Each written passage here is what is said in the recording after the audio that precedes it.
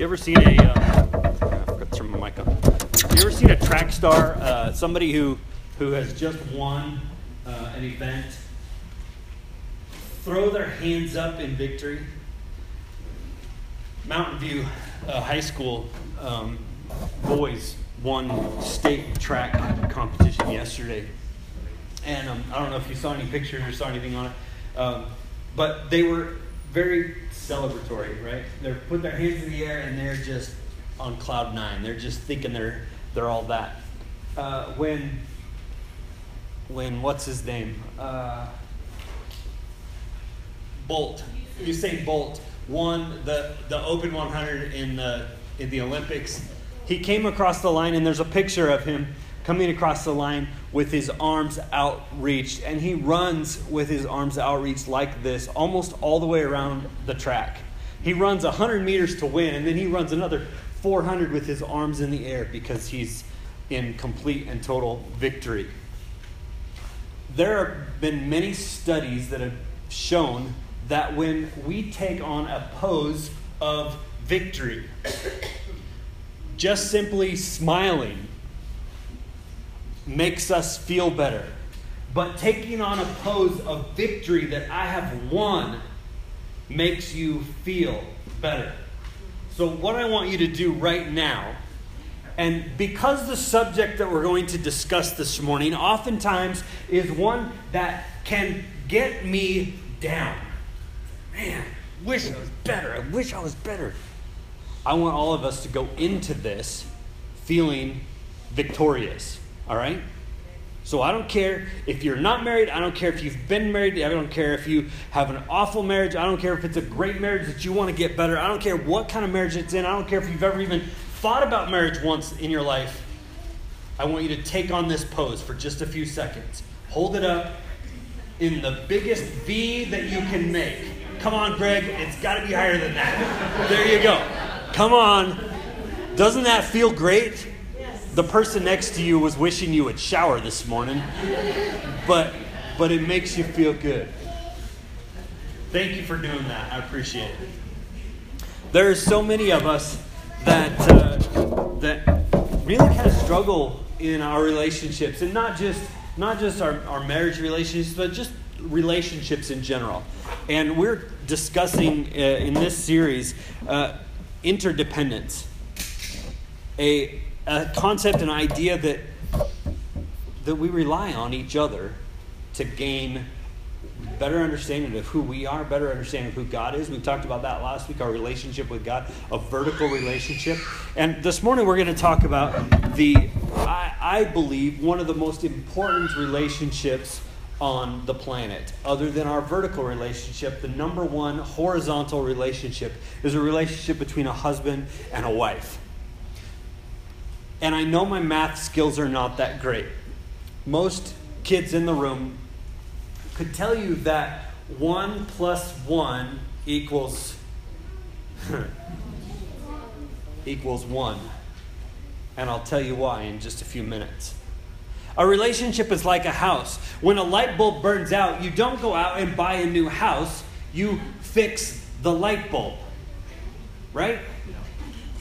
It's just like that with relationships. If there's something that's not quite right, we fix that something that's not quite right. We don't try to trade it in for a new model. Marriage is bedrock. Marriage is foundational to a stable, functioning church, to a stable and functioning community, and to a stable and functioning society. Marriage is pivotal. When I say protect marriage, when I say protect biblical marriage, what is the first thing that comes to mind? For me, it's this idea of fighting against what Satan has attacked with, and this whole idea of gay marriage. We're not gonna fight against that today. We're not gonna fight against anything today. We want to protect biblical marriage by reinforcing what real marriage is all about. Real marriage was established by God. It was Adam and Eve in the garden, and He put them together. That's what biblical marriage is. It's between a man and a woman. This relationship was designed to be a lifetime commitment. One rule before we begin. This is a no elbow message. See what John's doing to Sarah right here? He's elbowing Sarah. This is a no elbow message. This message is for you, not for your spouse, all right? It doesn't matter where you are, single, engaged, just married, never thought about being married, been married once, maybe you're on the backside of an ugly marriage. It doesn't matter. What we're going to talk about today can benefit all of us in our relationships, not just in a marriage relationship, but most of us in every relationship. What does it mean to be one? What does one look like? How can we become one? And why is one important? We're going to talk about some elementary things first. And to do that, I want us to go in the Old Testament in Malachi chapter 2. Have you ever read through the entire book of Malachi? It's not very long. It's a very interesting way of writing. And if it's anything, it's definitely a literary, masterpiece. It's absolutely strange the way that Malachi writes. But I want us to look at it, and if you don't mind turning there with me, Malachi chapter 2 is where we're going to start. Chapter 2, right around verse 13. I don't know, it's really, really small on the screen. Can any of you read that? Yeah, maybe you can, maybe you can't. But if you can't read it up there, look it up in your Bibles and follow along. Let's look to God in word of prayer, and then we'll dive into this Malachi passage. Dear God, I thank you so much for giving us life today, for making us, allowing us to be here this morning and be able to be in the presence of greatness. Not just you, but also all of those around us that are trying to serve you to the best of their ability. God, I pray that as we look at this 1 + 1 = 1, that we'll get a better understanding of what it means and what it looks like in your eyes to be one in a marriage relationship. God, please help everyone here, each individual here, no matter where they are, no matter what association they have with this term marriage. God, help us to be able to learn and gain and understand better what it is you want from us when it comes to marriage. Please bless us now, and pray these things in Jesus' name. Amen. Malachi chapter 2 and verse 13, it says, "Here's another thing you do. You cover the Lord's altar with tears, weeping and groaning because he pays no attention to your offerings and doesn't accept them with pleasure. And you cry out, 'Why doesn't the Lord accept my worship?' I'll tell you why. Because the Lord witnessed the vows you and your wife made when you were young. But you have been unfaithful to her, though she remained your faithful partner, the wife of your marriage vows. Didn't the Lord make you one with your wife? In body and spirit you are his. And what does he want? Godly children from your union. So guard your heart. Remain loyal to the wife of your youth. For I hate divorce, says the Lord, the God of Israel. To divorce your wife is to overwhelm her with cruelty, says the Lord, God of heaven's armies. So guard your heart. Do not be unfaithful to your wife. You have wearied the Lord with your words. You have wearied him. How have we wearied him, you ask? You have wearied him by saying that all who do evil are good in the Lord's sight, and he is pleased with them. You have wearied him by asking, where is the God of justice? You drive down Cleveland southbound, right next to Home State Bank. And multiple times I've driven by there and seen signs outside the store, outside the building, that says, do it yourself, divorce. It's a way to get out of commitment. It's a way of ending a relationship with someone you're with. Maybe you've used that firm, and maybe they do a good job. But look at what it says here. You've wearied him. You have made God tired by saying all who do evil is good in the Lord's sight, and he is pleased with them. Haven't we done that? haven't we as Americans and we as people as a whole thought, well, you know what, it's probably okay. It's probably all right if one person no longer loves another, it's probably okay to just end it. Just move on and find someone new.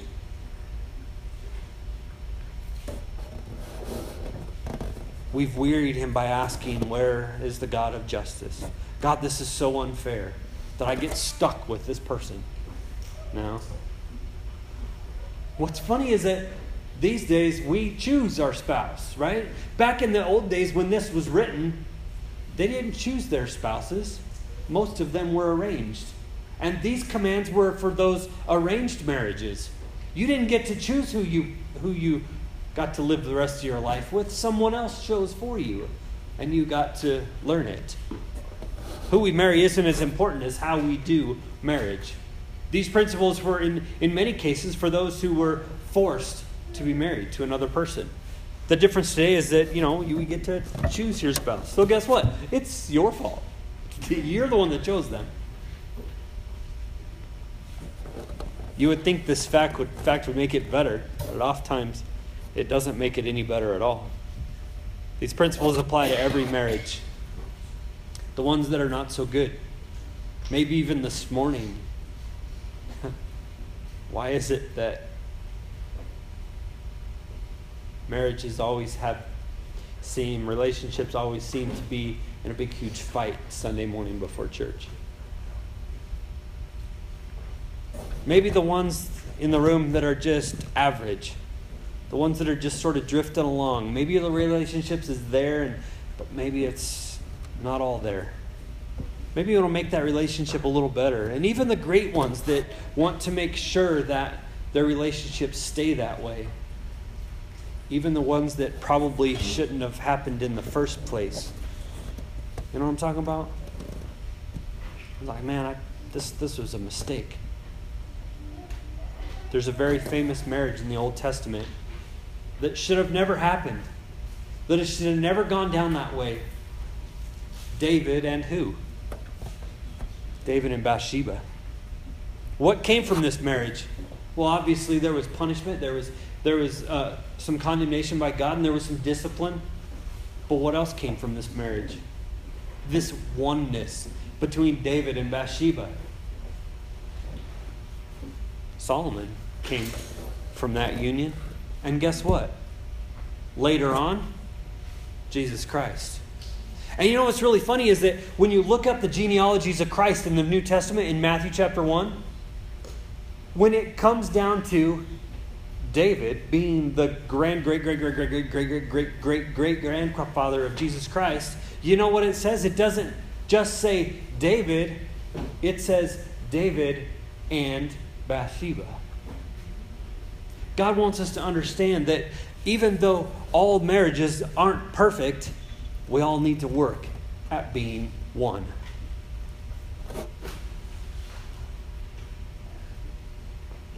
These plans work for any marriage. It's not about who you picked. It's about how we do marriage. Some out there have this idea that God is this perfect man and this perfect woman for them. And when she or he, they get connected, that the rest of their life is going to be nothing but beautiful bliss. They found their soulmate. It sounds great, but I want you to understand that there's no such thing as a soulmate. In fact, quite opposite, we have to create that soul connection. I want you to also understand that perfect one, the one that you think is just going to be the absolute perfect one, and maybe you still have that perfect one. Maybe you're still married to that perfect one. That perfect one, maybe sitting next to you, has a sin nature. And you know what? A healthy share of it.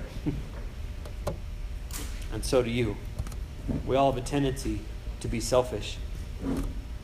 Your soulmate is the one you choose to love for a lifetime. And they decide to do the same.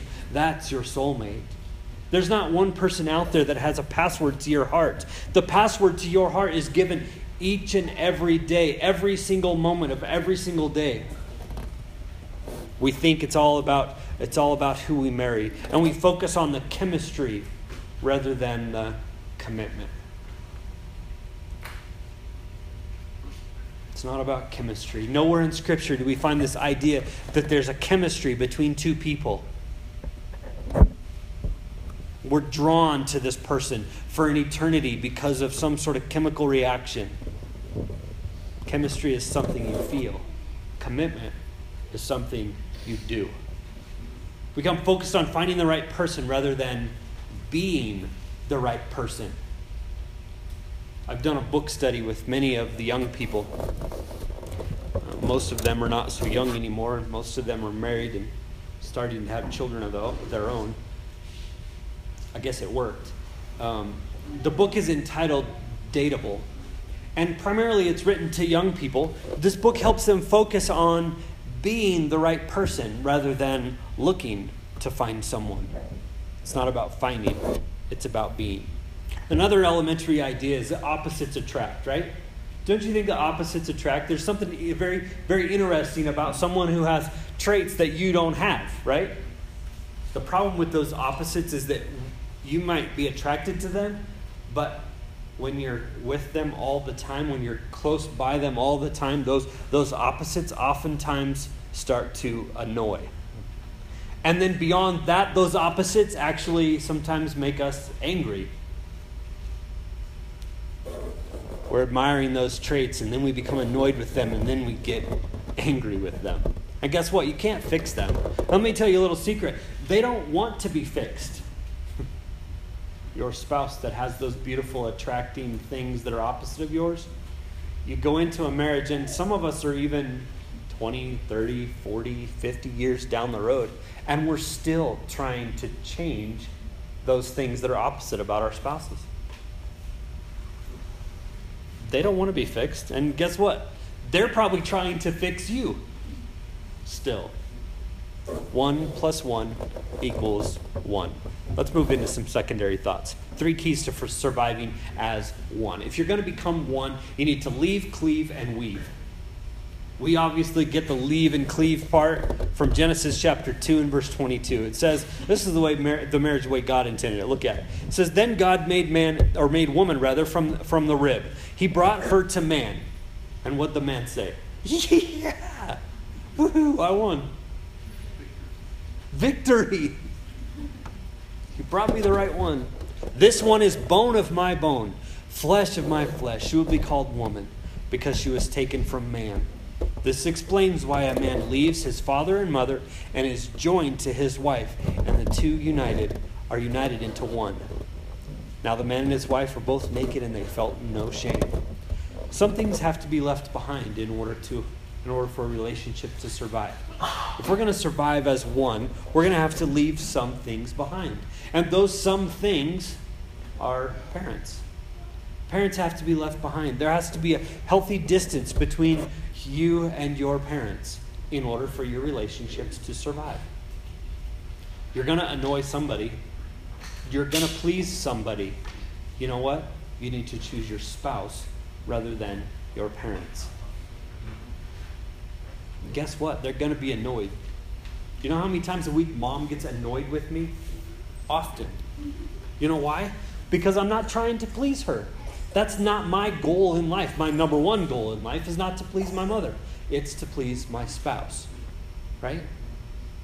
Mom's on the list, but she's not always where she wants to be, like she used to be. When you choose to marry another, there's things that have to be left behind. You know what? Even sometimes dreams have to be left behind. Some of us have this personal potential, and we want to strive to gain personal dreams and goals. But you know what? There are times when those things need to be left behind in order to join with our spouses. There were things on my list of things that I wanted to get accomplished in life. You know what? Some of those things aren't going to happen. And you know why? Because I got married. And now I have 4 kids. They're even farther down on the list now. But that's okay, because becoming one is what God desires for our relationships. When we choose to marry other than pleasing God, our primary responsibility is to our spouse.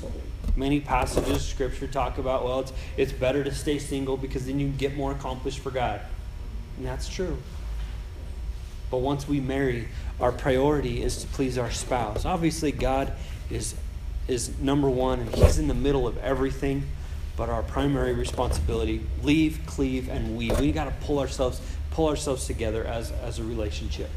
Parents need to be left behind. Some dreams and goals need to be left behind so that your relationship can be woven together. Staying connected has to become a priority. Everyone and everything tries to pull you apart. How many of you have a boss that will say, you know what, I'm gonna give you some extra paid vacation time because I want you to spend more time with your spouse? Have any of your bosses said that to you? No? Guess what? They probably won't. And you know what else? Your friends. Those friends that you used to have, maybe high school, maybe college, maybe just the neighbors, maybe just the people that you hang out with. You know what? They are never going to come to you and say, you know what? I think we should just slow down on hanging out quite so much because I think you should spend more time with your spouse. Does that ever happen? No. It's never happened. And it probably won't. And guess what else? When little kids come along, when children come along. How many of you have seen a child come along when mom and dad are sitting next to each other, come along and sit on the outside of you and squish the two of you closer together? Does that ever happen? No. Where do they sit? Right between you, don't they? Everybody and everything is trying to separate you and trying to pull you apart. You have to make a conscious effort to stay connected. Stay connected spiritually. Your relationship will stay connected if you work to spiritually connect. Devotions, reading together, talking about your faith is crucial. Staying connected emotionally. Enjoy each other's company. Work together on a project. Work through emotional things that life throws your way. Good times and bad. Share them emotionally. Cry together. Laugh together. Sulk together. Be full of joy together. Stay connected emotionally. Stay connected intellectually. It takes work. It takes lots of work because you know how it is. You've heard all of their stories, right? You've heard all their stories. You know what they're about. You know who they are. You know what they do. You know who their best friend in high school was. You know all the stories. So how do you stay connected intellectually? It takes work. You have to work at it. Stay connected physically. We're not going to read this passage because it's slightly outside of Sunday morning service kind of scripture. It's 1 Corinthians chapter 7, verses 2 through 5. The Bible commands us here as married couples to be physically intimate. Holding out, shunning your spouse physically, first of all, is sin. And secondly, it's going to lead your spouse into temptation. It's not my quote, but it's pretty hilarious. Your relationship isn't looking up if you're not hooking up. Stay connected physically. We've got to leave, cleave, and weave. If you're gonna be in a relationship and if you're gonna allow 1 + 1 to equal 1, you've got to stay connected. You've got to leave, cleave, and weave. You'll never be finished with it. It's a constant work from day one when you get married till the very end of your relationship, when one or the other passes or when God comes back. We've always got to be working towards intimacy because everybody else is trying to pull you apart. They're trying to pull you into isolation. And most of all, Satan is. It doesn't matter what kind of marriage you're in. We have to work on our relationships. So to end this morning, I want to get real practical. We're not going to belly up to the table and sip on a latte. But I want to get real practical again. Just a few things that I think are really helpful for relationships. If you don't learn to celebrate your differences, you'll fight over them. Celebrate your differences. Don't just acknowledge them. Don't just, oh yeah, you're different. You have to celebrate those differences. All right? Celebrate them. There's a difference between celebrating and just putting up with. driving through downtown Loveland has been very similar almost my entire life. I remember in youth group, our youth group leader would race the lights in Loveland because they've always been in sync. You come up to the stoplight at First Street going north on Lincoln, and what happens? You catch the light, right? It turns red, you sit there through the light, you get it green, and you can make it all the way through 7th Street and you're home free all the way to Eisenhower. The same thing on the way home. If you're coming back down, well, maybe it's not home, maybe it's just south. When you're coming south, you hit 7th Street and you catch the light at 7th, you stop there, you wait for a green light. When it turns green, you can make it all the way through the rest of downtown. You're home free all the way to 402, right? Now, there are times when you get to 1st Street and the light turns yellow while you're in the intersection. What do? You have got to at least maintain the minimum speed limit. Well, I know that sounds opposite minimum speed limit. You have to at least maintain the speed limit in order to catch the next light on green. However, brainiacs in the city of Loveland have decided to narrow between 5th and 6th. And now it's like congested right there. Even between 4th and 5th is pretty congested. Parking right next to the road, and everybody tends to slow down. They're doing 15 miles an hour through there. And if you're going to make it from 1st all the way to 7th, you're going to need to speed it up a bit. You know what? There's nothing I can do about it. There's nothing I can do about it. You just have to slow down. You just have to wait through another light. I'm going to have to put up with the stoplights in Loveland and the retirement community that's escalating in Loveland. I know all you old people have a right to drive slow, and I can't wait till I'm old because I'm going to drive slower than anybody I know. It's just because you have the right to do it. Even better is getting close to a roundabout when you're following a Grandma Buick with Nebraska plates. You just know it's going to be a disaster. You just know you're going to be sitting there for a good 20 minutes just waiting for these people to keep rolling through the roundabout, right? Yeah, something you put up with. You want to celebrate differences in your relationships, not just put up with them, okay? You can learn to put up with anything, right? But if you don't celebrate those differences, you'll learn to fight over them. Gotta celebrate them. If you expect your mate to meet all your needs, you're going to be disappointed, bitterly disappointed at that. They're not there to meet your needs. There are voids in life, and we have desires to have those voids filled, and God-shaped voids can only be filled by God-shaped things. We try to fill these voids with drugs, material possessions, houses, cars, technology, toys, sex, guns, boats, social media, all sorts of other fillers. These voids can only be filled with God. And oftentimes we think that our mates should fill those voids within our lives, and that's not the case. Only God can fill those voids. We have idealized view and a set of expectations for our spouse. And when they don't meet them, we want to throw them out and find someone else. If we don't throw them out, we become bitter. We have this beautiful picture, this beautiful wedding picture of what our lives are supposed to be. And oftentimes we get down through life, and this picture of perfect marital bliss is no longer there. Life doesn't turn out that way. We have a tendency to tear up the person rather than tear up the picture. I'm not telling you to go home and tear up your wedding picture. I'm telling you to eliminate those ridiculous expectations. Don't lower expectations, but just don't have unreasonable ones. Marriage wasn't designed to make us happy. It was for the purpose of making us holy.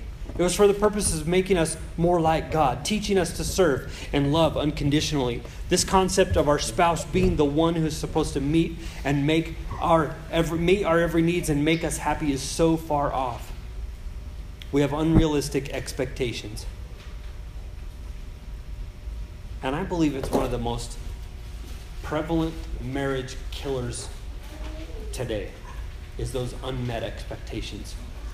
You know what? Boys and girls are different. Right from the womb, you lay them next to each other in the nursery. You walk up to the little boy and that little girl. The little girl laying there in the nursery will look up and look right into your face. Right here. This is where they look. You walk up to the little boy, and what does the little boy do? Looks right past your face at the ceiling fan right behind your head. We literally would lay in bed, Corbin would lay in bed with us and try to fall asleep, and we would hold our hand up in the air and do one of these numbers. He would watch that and just think it was... We actually installed the ceiling fan in our room so that Corbin would be entertained.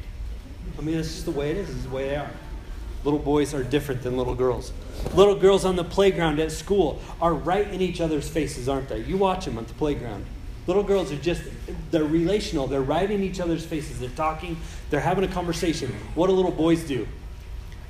They're sitting next to each other, facing one direction. And every once in a while, they'll glance up and look and see if they got a booger hanging out or something. But that's just the way little boys do, right? They're not relational. They're not in each other's face. What would happen, guys, if on the playground, one of your little guy friends, one of your little man buddies comes up to you and gets right in your face and starts talking to you? What would you do? Would you play with them tomorrow on the playground? No.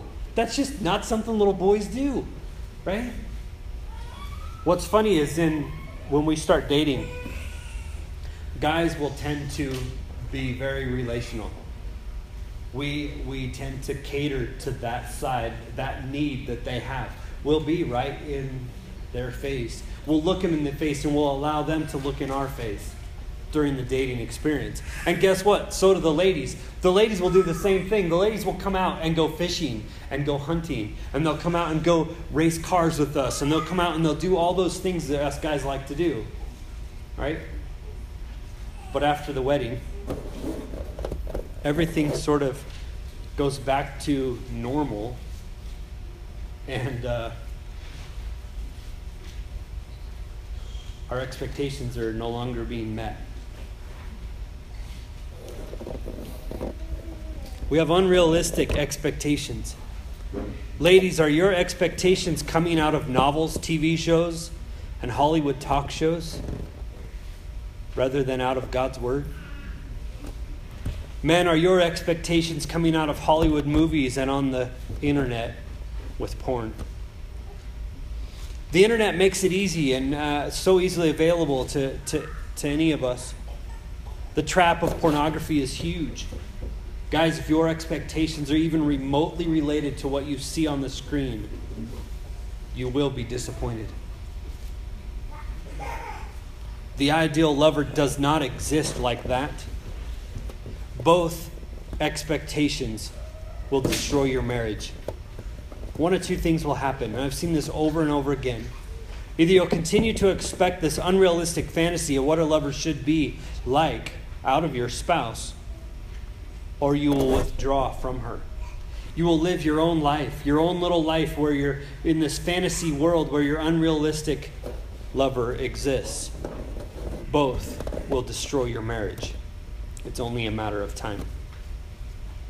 You can see it a mile away, the distant husband who doesn't like to hang out with the rest of the family, who does his own thing, doesn't interact with his spouse very often.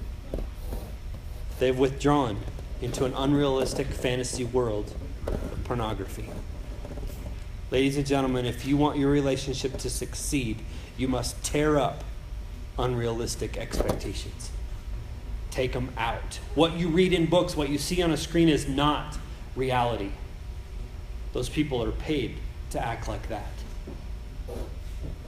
If you don't share the little stuff each day, it will become big stuff over time. Don't let the little stuff blow up into big stuff. Couples drift apart. They drift apart. Naturally, they drift apart. Step by step, or their walls are built brick by brick. Right? So when you drift away step by step, you understand that it's because we're not sharing those little things every single day. What happens when you come home? Somebody told us very early on that when you get home from work, when you come home from being apart from for any length of time, is you sit down and you talk about what happened during your day. And I don't care if, and what's the typical response? Well, how was your day? Fine, good, right? We need to answer it more honestly and catch each other up. Because naturally, because if your experiences are different than hers, her experiences are different than yours during the day, you will naturally drift apart if you don't share those experiences with each other. If you don't stay focused and stay together. We each have change that we experience based on what happens during the day. Share the little things. That's going to bring you together. That's going to keep you together. That's going to keep you from drifting apart. Walls get built brick by brick. We have emotional pain, touchy subjects that are sometimes difficult to deal with. We tend to lay a brick there. And in our relationship, when we lay a brick, it's just one of those subjects that we just don't like to talk about. We just don't want to go there. And so we walk around it. We won't talk about it. We won't work through it. We won't communicate about that particular brick. And so we'll walk around it. We'll skirt around it. When the subject comes up, it just sort of gets a little quiet in the room, and we just move on to something else. Well, what happens is when we start to do that on a repetitive basis, we constantly are just putting bricks down. Well, I just don't want to talk about that, so we're just going to set that there. And before you know it, we're up to here, and we're up to here with a wall between you and your spouse. You can't let that happen. We start counseling a troubled marriage, and oftentimes it gets worse before it gets better. Because as a counselor, you start to take some of those bricks down, and it hurts to talk about those. It hurts to communicate about them. Don't let those bricks build a wall between you. Allow yourselves to focus on those little things that sometimes hurt so that you can not allow that wall to be built. Ephesians chapter 4 and verse 26, it says, don't sin by letting anger control you. Don't let the sun go down while you are still angry. We need to deal in the short term. Deal in the right now, because over time those little things become big differences. Almost the last one here, it says, if you're stuck, get help. The stubborn and angry tend to demand power and control. In a marriage, it's whoever is the most stubborn and the most angry, whoever can throw the biggest fit, right? They're the ones that typically control the situation. And the one that gets run over is typically embittered by it, broken down to nothing. The underdog gets to a point where they struggle to really love the other and themselves, for that matter. When the bricks get stacked and there's issues that are reoccurring that just keep happening and happening, and you're having a hard time working through them, and you can't figure out how to tear that brick out, find some help. Come to the realization in your relationship that, you know what, we need some help. We need to put things back together. Proverbs chapter 12 and verse 15, it says, the way of fools seems right to them. Those are the marriages that don't ask for help that end up in divorce if they can't work through a problem. But the wise listen to advice. It's okay to find a professional Christian marriage counselor, but in most cases, it's better to simply find someone who you look up to spiritually. Find somebody that you look up to spiritually, that you can just share what's going on, share whatever it is that's within that little brick that you're having a hard time working through, and ask for advice. What would you do if this was happening in your relationship? You know what? You'll be surprised. They may not have any professional counseling experience. Just that little bit of advice may help you work through the problem that you're in. I call it spiritual arbitration. Just go somewhere where you can find somebody that can help you, spiritually speaking, with this problem that you're having. Last but not least, if you want someone to feel loved, you have to learn their language of love. We've talked about this before. Gary Chapman wrote the book. Isn't it Gary Chapman? The 5 Love Language? Is there another one? Smalley Chapman. I think Chapman's the 5 Love Languages. I don't remember. But anyway, one of those guys, one of those Garys. You know, they're all good guys. We will talk about this in just a little bit in our discussion groups, but we have to learn to love our spouse the way they want to be loved. It can't just be well, because I like to have words of affirmation, and that's what I'm going to give to her. No, find out what works for her.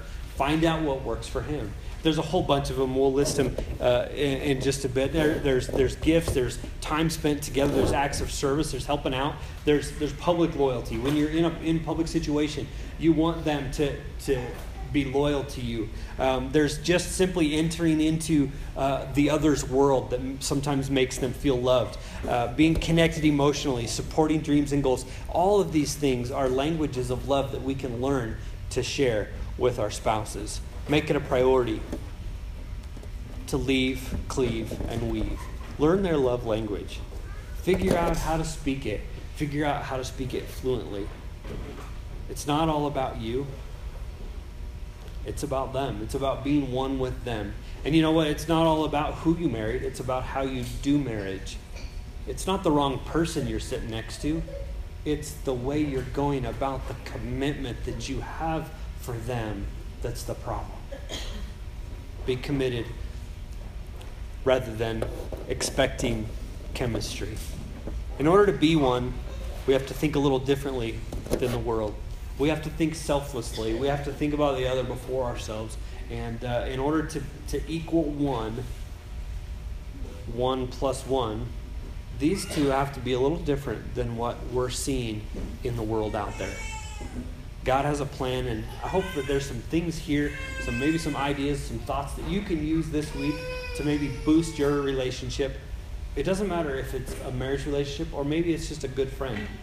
All of these ideas and all of these concepts can work in any relationship. Maybe it's a parent that you're trying to get along with better, and you want to instill some of these or put into practice some of these ideas. They'll work. So, I know my math skills aren't that great. I know they don't add up. But from God's perspective, they do. And 1 plus 1 equals 1. All right, so we're going to have a timer up on the screen here in just a minute. We're going to break up into small groups.